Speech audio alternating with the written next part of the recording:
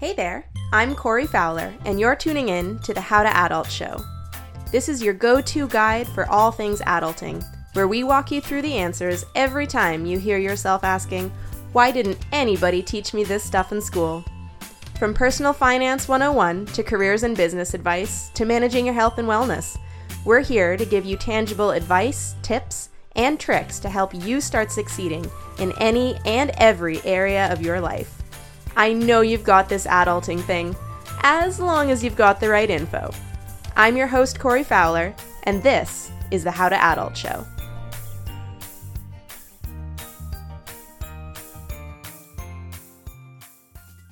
Hello and welcome to the How to Adult Show. I'm your host, Corey, and for those of you who are new here, this is a free weekly educational episode produced by the How to Adult School, an online education platform and database dedicated to teaching all of us the important real-life adult skills that we all wish we had been taught in school. So if this sounds like the resource that you have been waiting for, I want to start by inviting you to click subscribe on the show. That way you will never miss another fabulous episode of the How to Adult Show. So today's episode of the show is all about how to create your own emergency savings fund, aka what I like to call the FU fund. Now, the concept of having an emergency savings fund has been around forever, although not many of us actually have one, or at least one that's fully funded in case we end up needing it. This concept is often taught in the form of having $1,000 tucked away somewhere safe in case of emergency, but these days, especially if you live in an expensive area like I do, that simply isn't enough. $1,000 is barely enough to cover an unexpected car repair these days, let alone give you a safety net and the peace of mind to sleep soundly at night if things start going sideways in life for a little while. Essentially, an emergency savings account is money that you have set aside safely and earmarked in case of emergency. Now, that's all well and good, but for a lot of us, it can be hard to start saving for something as ephemeral as an emergency. An emergency that might happen in the future is so much less compelling to us a lot of the time than the immediate reward that we receive from online shopping. That's why I like to think of my emergency account as an FU fund instead.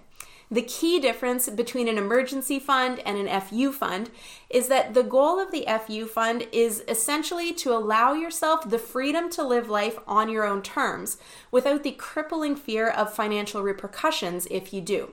Being able to say F you and walk away knowing that you're safe and in control financially for a while is something that we should all have.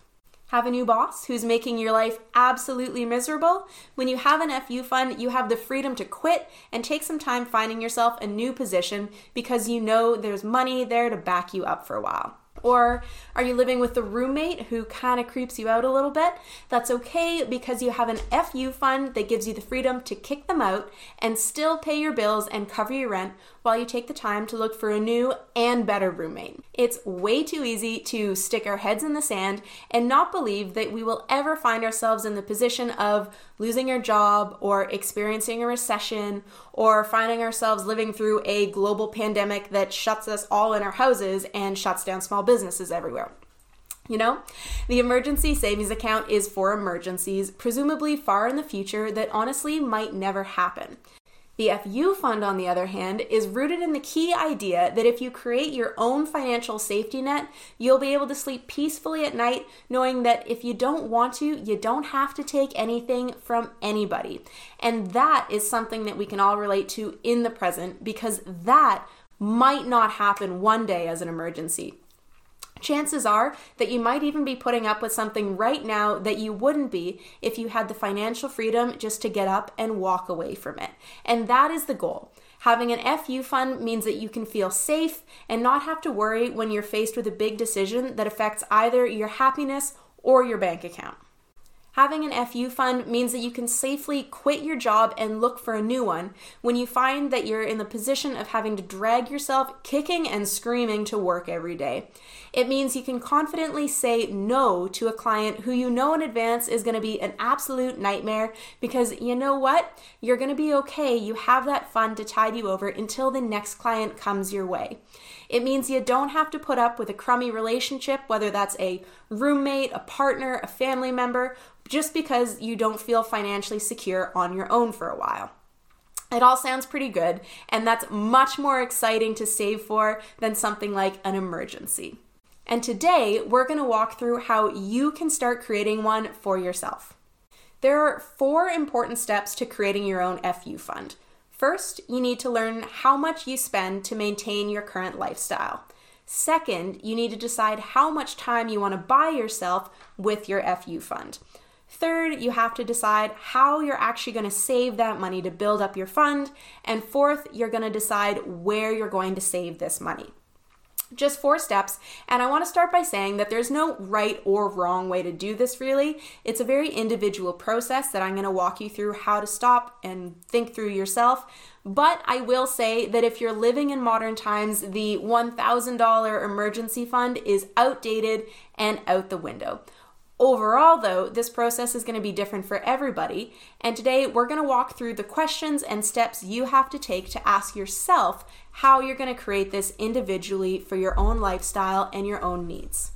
Now, there are all these rules being thrown around out there on the internet, like you have to have 3 months of living expenses set aside, which works perfectly for some people, but I want to show you how to think about how much you're going to need yourself.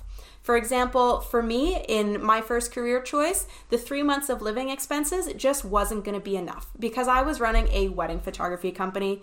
I was a self-employed wedding photographer, and my income was very seasonable, came in unpredictable waves, and I wasn't able to rely on a steady paycheck every 2 weeks. Instead, I had to look at my income more as a sum of the entire year's worth of payments that I received. So, for me personally, it was important that I set aside at least 1 year's worth of living expenses in case something happened that disrupted the busy earning season of my business. For example, if I were to have broken an ankle in May at the beginning of a busy wedding season, that would have probably held me back from working through an entire summer, which would have created the very real possibility that I would have lost almost an entire year's worth of income. So for me personally, when I went through this exercise, I decided that I needed to have way more than 3 months worth of living expenses set aside so that I could sleep soundly at night and go for a walk around the block without being afraid of everything. So that worked well for me, but for someone with a more predictable employment income, that might be way overkill for what you need to do. Also, as my life progressed, the amount of money that I had to have set aside to cover my living expenses changed as my lifestyle changed, as my business expanded, and as I grew up. And I had to go back and reevaluate this occasionally to make sure that I still had enough money set aside for the lifestyle that I expected to maintain. So I think that if you're still with me at this point, you're probably pretty keen to get started and to think a little harder and to figure this out for yourself. So let's jump into the 4 steps you need to take today to start building your own FU fund. Breaking it down, step number 1 is to figure out exactly how much you spend on a monthly and yearly business for your lifestyle. To do this, we need to create a log of your daily, monthly, and annual expenses.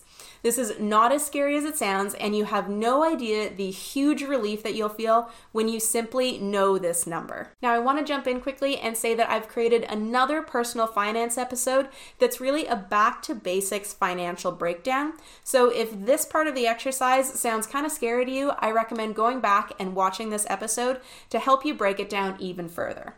Also, if you're still feeling a little bit nervous about your finances and want to be guided through the basics of understanding and making friends with your money, I want to invite you to take a moment and join my free 7-day Money Icebreaker mini course. That's linked in the description of this episode. It's easy to sign up to, it takes a week, and it's going to help prepare you to be in a really good position to start with exercises like this going forward. So, little self-advertorial aside, I want you to start by opening up an Excel document or grabbing a sheet of paper and just starting by listing all of your fixed costs.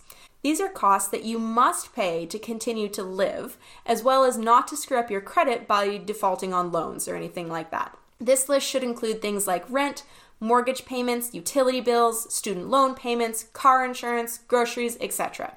Now, if you're having trouble thinking of all of these categories, I recommend going ahead and printing out your credit card statements from the past year, as well as looking back at all of your bank transactions and using the categories that you see on these statements to start to create your list. Again, if this part of the lesson is a bit of a challenge to you, I want you to go back and listen to episode number 2 for a really straightforward, fantastic back to basics finance training that will help you understand and get on top of your expenses and your own financial situation. Next, we're going to take the same sheet and write down a list of your variable expenses. These are things that you spend money on that didn't make it to your fixed expenses list. As you review this, you'll find that some of these variable expenses are necessary to your life and will have to be moved to the fixed list, while others you'll be able to identify as luxuries that you enjoy but maybe could live without if you had to cut down on expenses for a while. This list could include things like haircuts, shopping, subscriptions, takeout coffee, gifts, etc. As you make this list, again, I recommend looking at things like your credit card statements and your past bank transactions instead of doing it all by memory so that you can actually get an accurate idea of what you're spending money on and where your money goes in a given month. Now, look back on the 2 lists that you've just created and make sure that everything looks like it's in the right category. Again, as a reminder, your fixed costs are things that if you don't pay them, it will cause some big problems for you. This includes things like paying your rent to keep a roof over your head, paying your student loans to not default on your payments, and things like that. Your variable costs, on the other hand, are things that you like to buy, but you could conceivably cancel, do for free, or live without for a short period of time if things get hairy and you need to cut back for a little while. At this stage, though, it's really important to note that I don't want you to feel like there's any judgment of your costs, fixed or variable. I am not here to tell you that you can live without your takeout coffee. This episode is not about asking you to cut anything or make you feel like you need to cut back. I'm just here today to help you understand the process of playing with your numbers and getting an idea of your overall living costs.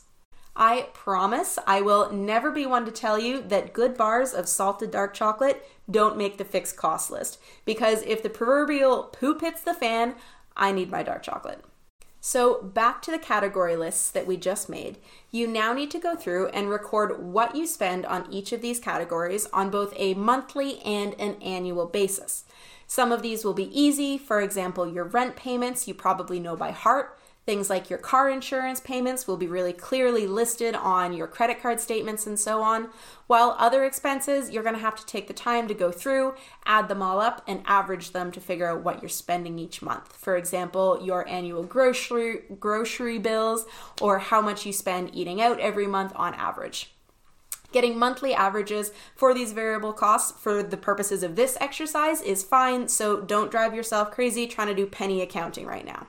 Some costs will only occur a few times a year, like haircuts or holidays, so it doesn't make sense to average them monthly necessarily, but you still need to record them to understand your overall annual spending. Once you have all of these costs listed, you now need to go through and add them up to see how much you spend on a monthly basis and on an annual basis. Now, I recommend doing this 3 different times. Make sure that you add up just your fixed costs, then just your variable costs, and then both your fixed and variable costs combined. This will give you a really good overall understanding of your spending needs and behaviors. Step number 2 is to decide how much time you want to buy yourself with your FU fund. And unfortunately, there is no one-size-fits-all answer to this question. You need to look at your own life and decide how much time you want to buy for yourself. If you're the self-employed type A pathological worrier type like I am, then maybe having a full year's worth of expenses set aside is the ultimate goal for you. Maybe, though, you have a highly sought-after skill set in a hot industry like technology, and you feel pretty confident that if you lose your job, for example, you'll be able to find another one quite quickly, so you may only feel like you need to have a few months of living expenses set aside to tide you over in case of job loss. What I'm getting at is this decision is completely up to you to decide. There is no right or wrong answer. If I give you one piece of advice, though, it's to err on the side of caution. Get yourself a little more time than you think you might need. Now that you've decided this, what you do next is you take your monthly costs and multiply them by the number of months you want to buy yourself, and you end up with the amount of money that you need to save into your emergency account. Again, my only recommendation here is to make sure it is always better to err on the safe side. And even if the number that you end up with seems like a huge sum of money to save, don't stress. By adding to it bit by bit, you will get there. Don't cheap future you out and cut down on that number just because you don't feel like saving it right now. Step number 3 for creating your own FU fund is to decide how you're going to start saving the money to add up in this account. Now, if you're already in the enviable position of earning more than you spend, you simply have to take some of that leftover cash flow and divert it directly into setting up your FU fund for a while. Now, speaking from experience, it is well worth making a few temporary sacrifices for a little while to get this account saved up faster. I know this can be so hard to do and so hard to hold yourself back on spending decisions that you want to make, but again, that's why we're creating an FU fund and not just an emergency savings account. You need to go ahead and work on shifting your thinking so that you can weigh the price of some of the things you want to buy against the freedom of never having to work in a crummy situation again, right? So start wrapping your head around the quick mindset shift that will make doing this saving process so much easier. This is not a budget. You don't have to cut down on your spending to save money. Instead, you're choosing to temporarily change your spending habits to create the ultimate freedom for yourself. Also, absolutely get rid of the idea that saving money means that you're never going to have any fun. Personally, I made a few small spending shifts and I was able to save up for my own FU fund over time while I still got to travel, eat out at restaurants, buy new clothes, and eat as much dark chocolate as I could humanly consume. I did cut back a bit though and didn't just go ahead and do all of these things that I wanted whenever I wanted. It took a few simple and conscious changes to increase my savings rate without stepping back to the point where I felt like I was making myself live like a monk. I didn't give up everything, and I don't expect you to either. So here is how we do this. You've already figured out what you spend your money on, so now I want to teach you a little trick to budget without having to form a strict and boring traditional budget. Look at the spending categories you have and pick 3 guilt-free areas where you're still allowed to spend money without overly questioning yourself. We'll call these the guilt-free 3. These are things that do cost you money, but on the other hand, they bring so much enjoyment to your life that you don't begrudge yourself spending on these categories. For me personally, these areas include buying really good high quality ingredients to cook fantastic fresh meals with, going on adventures, whether that's travel or even smaller local adventures like camping trips or hiking day trips, and also replacing the occasional piece of clothing in my wardrobe that I really enjoy and that's worn out. So there's that, but then on the other hand, there are things I decided that I didn't really care that much about, and subsequently I cut my spending down to a bare minimum in these areas. For me, these included keeping up with fast fashion trends, drinking very much, ordering food in regularly, paying for subscriptions, or buying a much fancier car than I needed. So go ahead and write down your own guilt-free 3, and hopefully something like maintaining a fancy expensive watch collection doesn't make it onto this list. While you're at it, you might also find it helpful to write down a few areas you've identified that you're spending money on that don't actually bring you that much happiness, and that you'd be okay cutting back on for a while you increase your savings rate that you can send to your FU fund. With this information in hand now, you can go back through your spending list and decide what areas you spend money on that you can afford to cut out of your budget for a little while. For example, if expensive work lattes didn't make the guilt-free 3, then swap them out for free coffees at home. If you have 5 different entertainment subscriptions, but really Netflix is the only one that you're enjoying talking to your colleagues about, maybe get rid of the other 4 for a while and just keep up with Netflix. Once you've decided what's important to you, it's going to be so much easier than to decide what you don't want to spend your money on. The purpose of this is so that you'll still get so much enjoyment out of your guilt-free 3 that you're not going to feel like you're giving up everything fun and enjoyable in your life in order to fund your FU fund. Also, remember, this exercise is not forever. This is just until you reach the target number you've set for yourself for your FU fund. You are more than welcome to adjust along the way, decide to change your guilt-free 3, or maybe you'll decide that you even want to cut back even more because you discover that you love seeing that FU account number tick up and knowing that you're buying yourself the freedom and security to be in control of your own life situation. So we are almost there. The fourth and final step is for you to decide where you're going to keep that money safely saved. You need to decide on the best location for your fund to live. This means choosing the right type of account to save it in and making sure that you actually transfer the money in there when you're supposed to. First, make sure that you're actually saving the money. Personally, when I was building up my own account, I transferred my savings money into a separate account as soon as I was paid by a client. I knew what percentage of my average income I could afford to save, and I would immediately transfer that percentage of whatever my paycheck amount was straight into my separate FU fund account.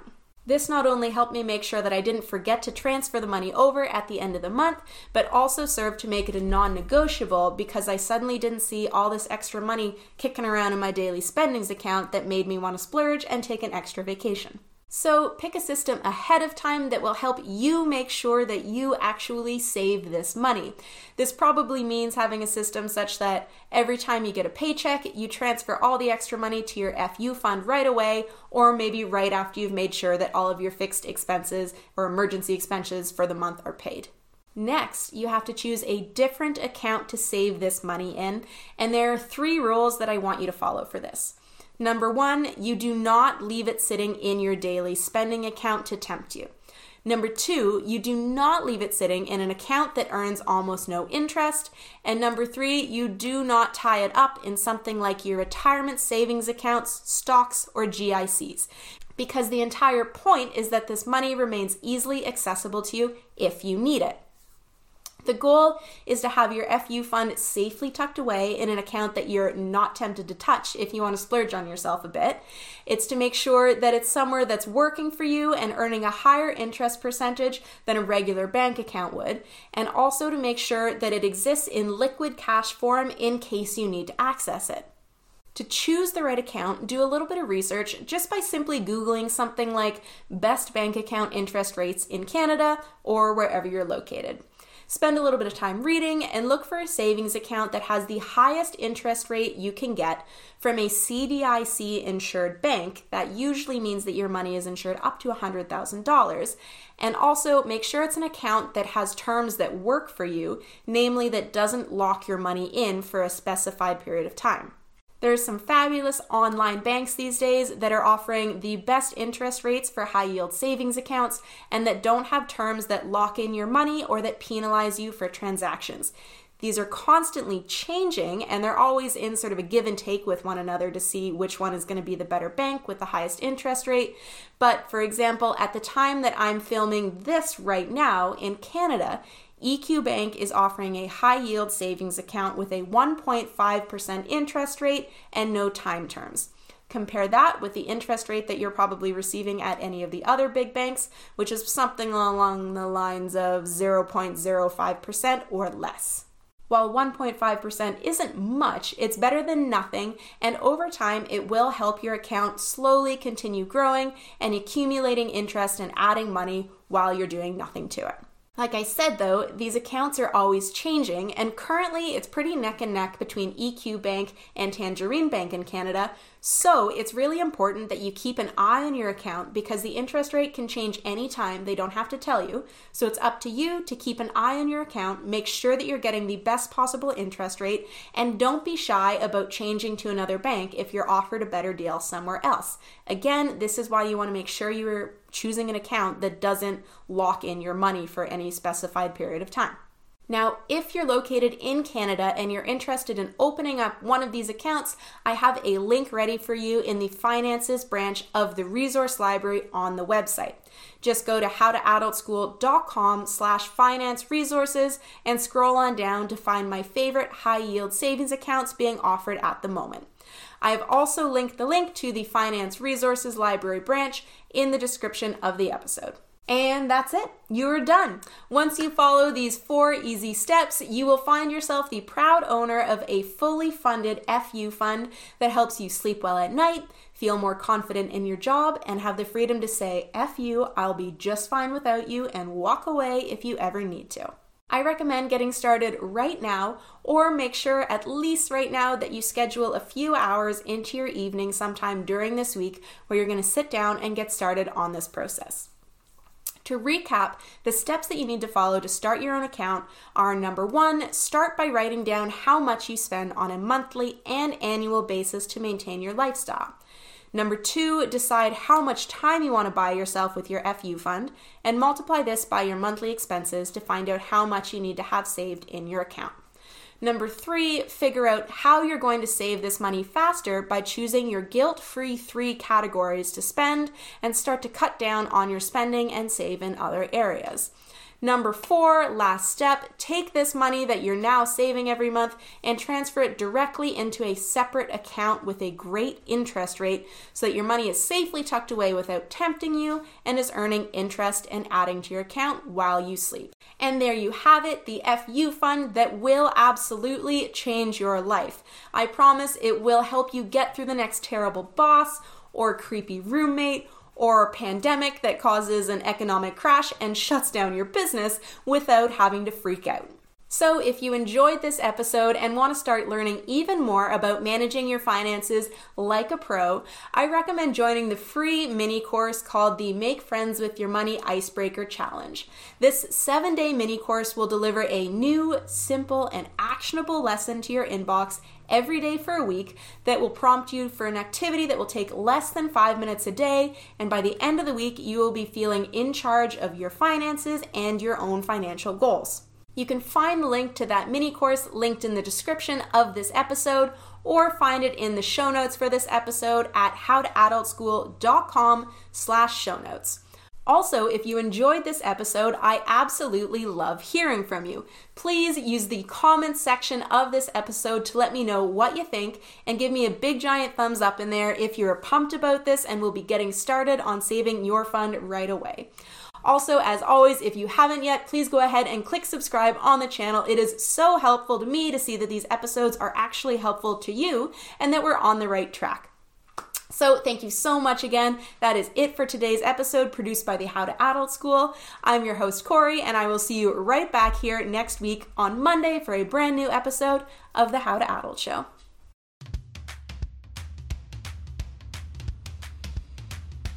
Thank you so much for tuning in to this week's episode of the How to Adult Show.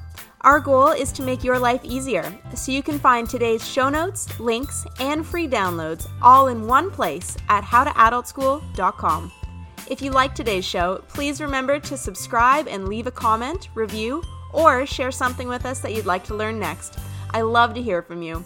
Again, I'm your host, Corey Fowler, and I'll see you right back here next week with a brand new episode of the How to Adult Show.